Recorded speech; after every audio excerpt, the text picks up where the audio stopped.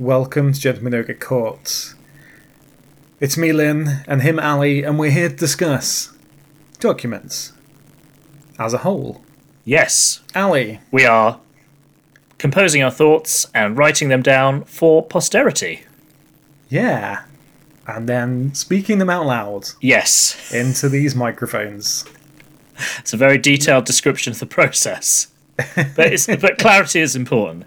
So, yeah, we have some questions for determining the... Questions? Okay, so the first question is, what, Lynn, is your favourite song on this album?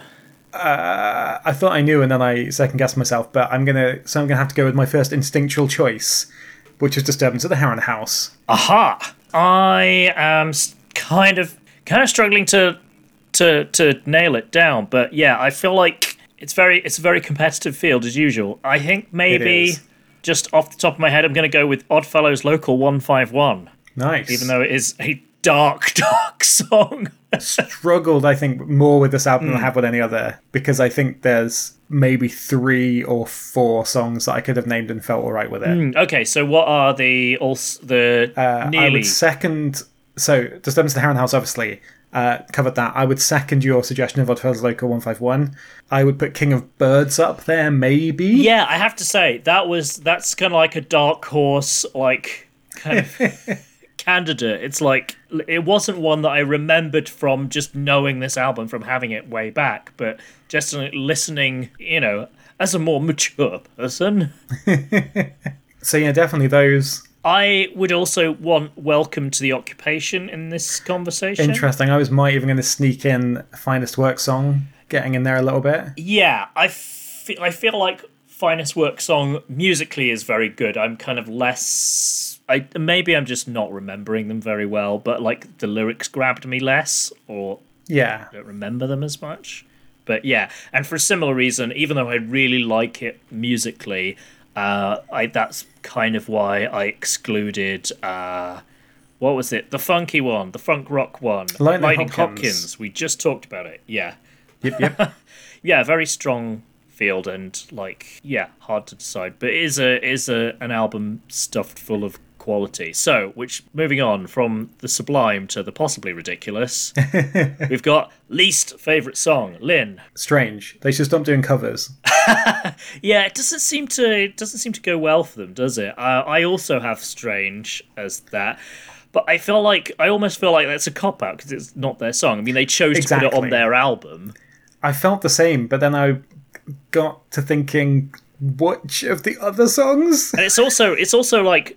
It's not a case of, stop choosing bad songs to cover, because, I've listened to the original, and it's quite interesting. And it's not like the version that they do is bad. It's just a bit It just feels like R.E.M. trying to do, a slightly half-hearted impression of the Ramones. Which, I mean, nothing wrong with the Ramones. It's just, they're their own thing, and R.E.M. should stop pretending to be them, or even, And we had Superman on the last album. Which was similar fine. Issue. Exactly. But like last album, we did kind of say that we can't really choose it because it's a cover, so then I have to choose something else, and then I don't really know what to choose. It's really hard. It's really, really hard. Because there's not, an obvious, hey, look at me, I'm a crap song. No, not at all. Pick me for the wooden spoon. And then my initial thought was Fireplace, because it's weird, and there's a lot of saxophone, and I'm not sure that has aged very well. That's discriminatory against saxophone, Lynn. Take it back. I like saxophone in itself. Well, I just don't know whether it's aged particularly well in this context. But then I'm like, actually, it's a pretty interesting song, and I kind of like it. Yeah, it does add some texture. And then I'm like, I don't know, is Welcome to the Occupation 2 on the nose? Maybe. Exhuming McCarthy maybe suffers from the same problem as Welcome to the Occupation, and maybe that's not something I'm super into, but they're all kind of great in their own way. Yeah, that's really difficult. That's the thing. Really difficult. Similarly, really, really scrabbling for what would be if we exclude Strange for the reasons we've discussed. What even is the worst actual REM original? And I was again, Fireplace seemed like a likely candidate just for being a bit of the odd one out, but I think I landed on, at least musically, I probably liked it least, but Exhuming McCarthy, I just like I like it lyrically, and I even like some of the musical stuff. I just I don't know, it just I don't know, the music feels like it's trying slightly too hard. Yeah. I think if I had to choose one that wasn't strange, it would be Exhuming McCarthy. You almost say Exhuming McCartney. It's like, no, he's one of the ones who's still alive. He's still alive, apparently. At least at the time of the recording. Yes, unless you believe I think we might have mentioned it on a previous episode, like the relatively benign conspiracy that, I mean, not benign for him, but like, you know, in the scheme of conspiracy theories, like likely to do less harm in the wider world. The one where, you know, Paul McCartney supposedly died and was replaced by a doppelganger. Like, someone should make that movie. Anyway. Next question.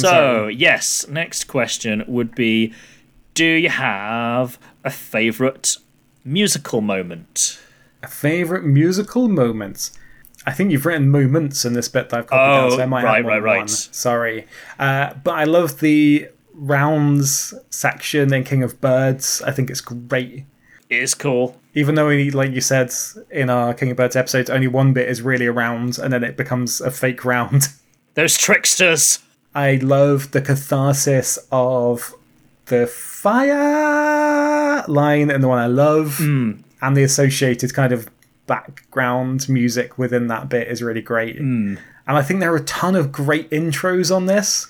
It's like a great intros album. Welcome to Occupation has a great intro. King of Birds, All the First Local 151. I think Find This Work Song has a pretty great intro. Yeah, so many of the tracks like in this. Attention grabbing, like, hey, this is another song and it's going to be great. Yep.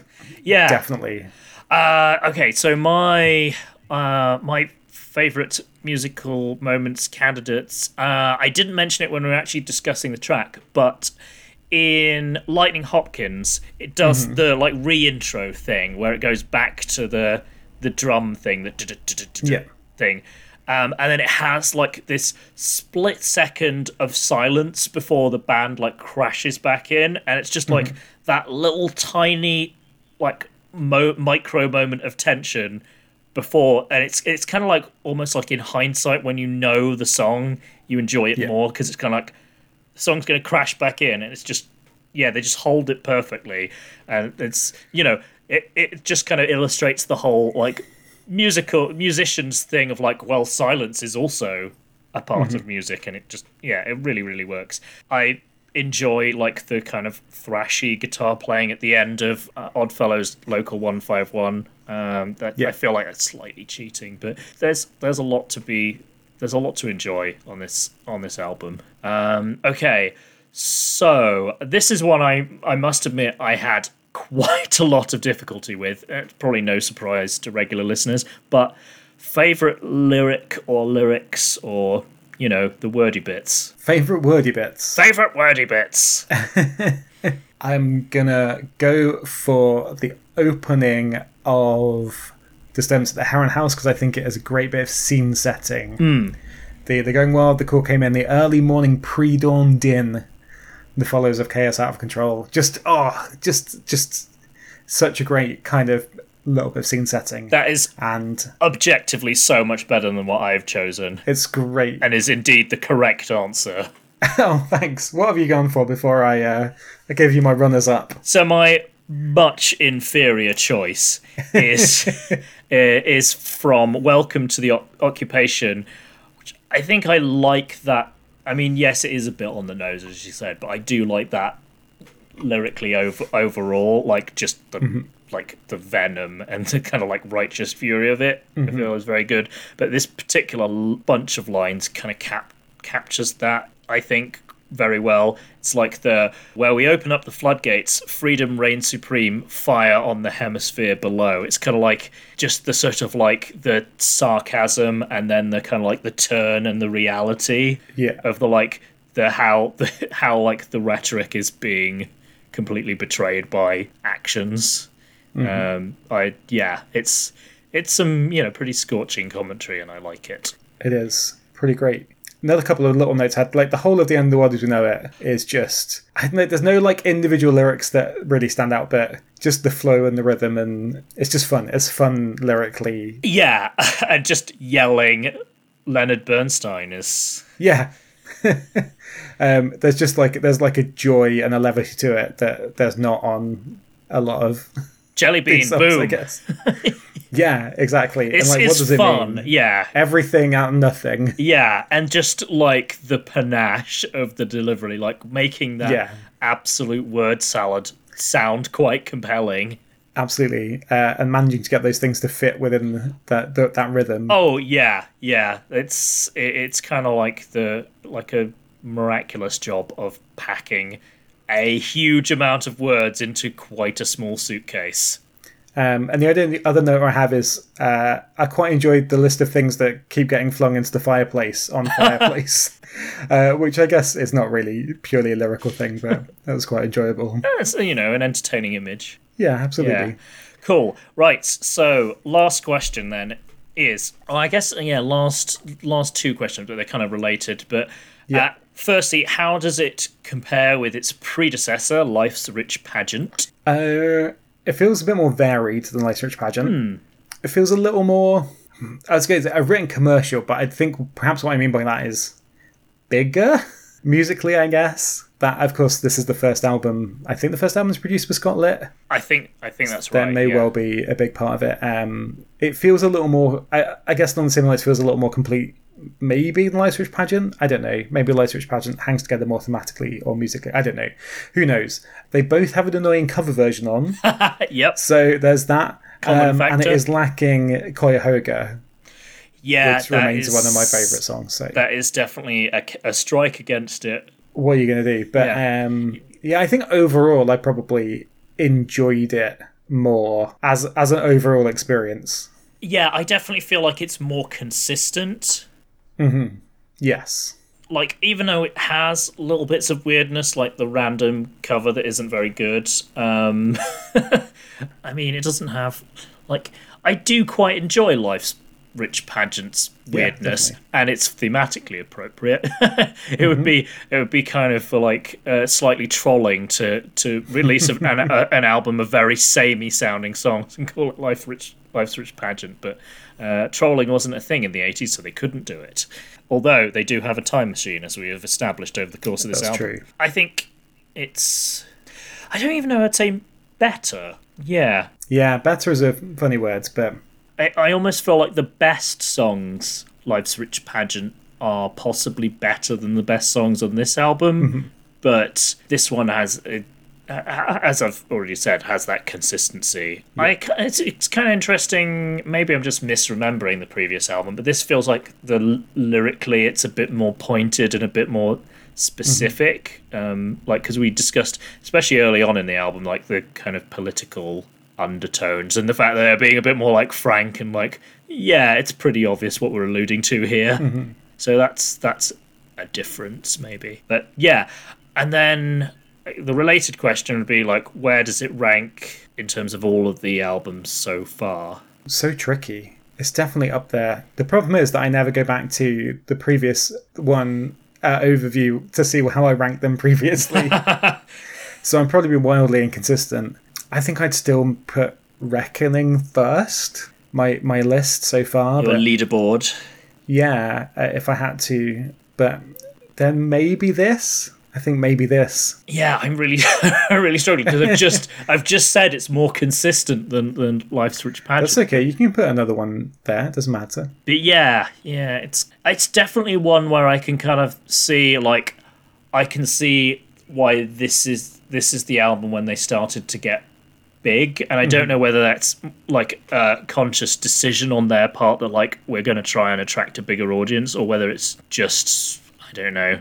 The zeitgeist at the time was more... Yeah, I don't know. Like, I think in some ways, like, I sort of churlishly want to, like, mark it down slightly for having a broader appeal than some of the more, like, some of the weirder earlier albums. I understand. I feel like certainly. I feel like that's stupid, and I should probably, like, be more mature than that. Because I'd say it's definitely got more really great songs than, say, Murmur, but I like murmurs, just like kind of weirdness. I mean, it's not like this is super mainstream. I guess it's just like nodding a bit more in that direction. Certainly with the production. Yeah, like you say, definitely with the production. There's a certain like richness to the sound that I'm not sure was always present on previous albums, and I didn't know how much of that was like an artistic choice and how much of that is just the production. Yeah, the record company throwing a bit more money at them. Yeah, exactly.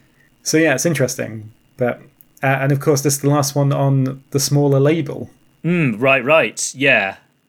Yes, this almost sounds like it should be on a bigger label, though. Yeah, it kind of surprised me. It's definitely got that feeling. It's got that feeling a little more of later, bigger label albums, but on a smaller label. Yeah.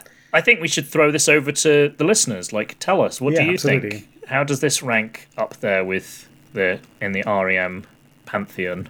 That was a pretentious way of putting it. In Athens. Yes. Oh, that was the Parthenon, wasn't it? Not the Pantheon, but never mind. Yeah, I want to say Pantheon's in Rome. It's fine. It was Close enough. It was a good try. It's the Greco-Roman exactly. world. They all wore togas, right? I think togas all the way down, as they still do in Georgia. I understand. I was going to say not all the way down. That's not how togas work. Oh, okay. Some of the way down, and then just bare legs because they have nice weather there. Must be nice, I guess. Yeah. Said without any resentment as we sit in February in the damp and cold. So next time we were moving on to Green and to, of course, Pop Song 89, which is helpful at reminding me what year that album came out. It would be really confusing if they call it a different thing. It's like Pop Song 83, and you're like, I'm so confused about this album order. Pop Song 1965. But at least then you're like, oh, it definitely didn't come out in 65, so it'll be alright. Pop Song 1066. It's all about... it's all whatever instruments they had in 1066. Harold Goodwinson. Fifes. Did they have fifes then? I don't know. I don't know what they had in 1066. Drums. They probably had drums. We'll be using drums. I was going to say, like, drums are probably, I would imagine, would be the first musical instrument. But anyway. Yeah, I'm looking forward to it. Yes, me too. How do you feel about it, Ali? You excited to be moving on to this major label nonsense? I am excited. Yes, I'm ready to embrace the big record label money. Cool. Well, we'll see you next time for that. Join us. Join us. And thanks for listening to this nonsense so far. Yes, we appreciate you very much. We do. Take care, everyone. Bye-bye. Turn on narrator. Toggle switch on. gdgcpodcast@gmail.com. Let's try that again.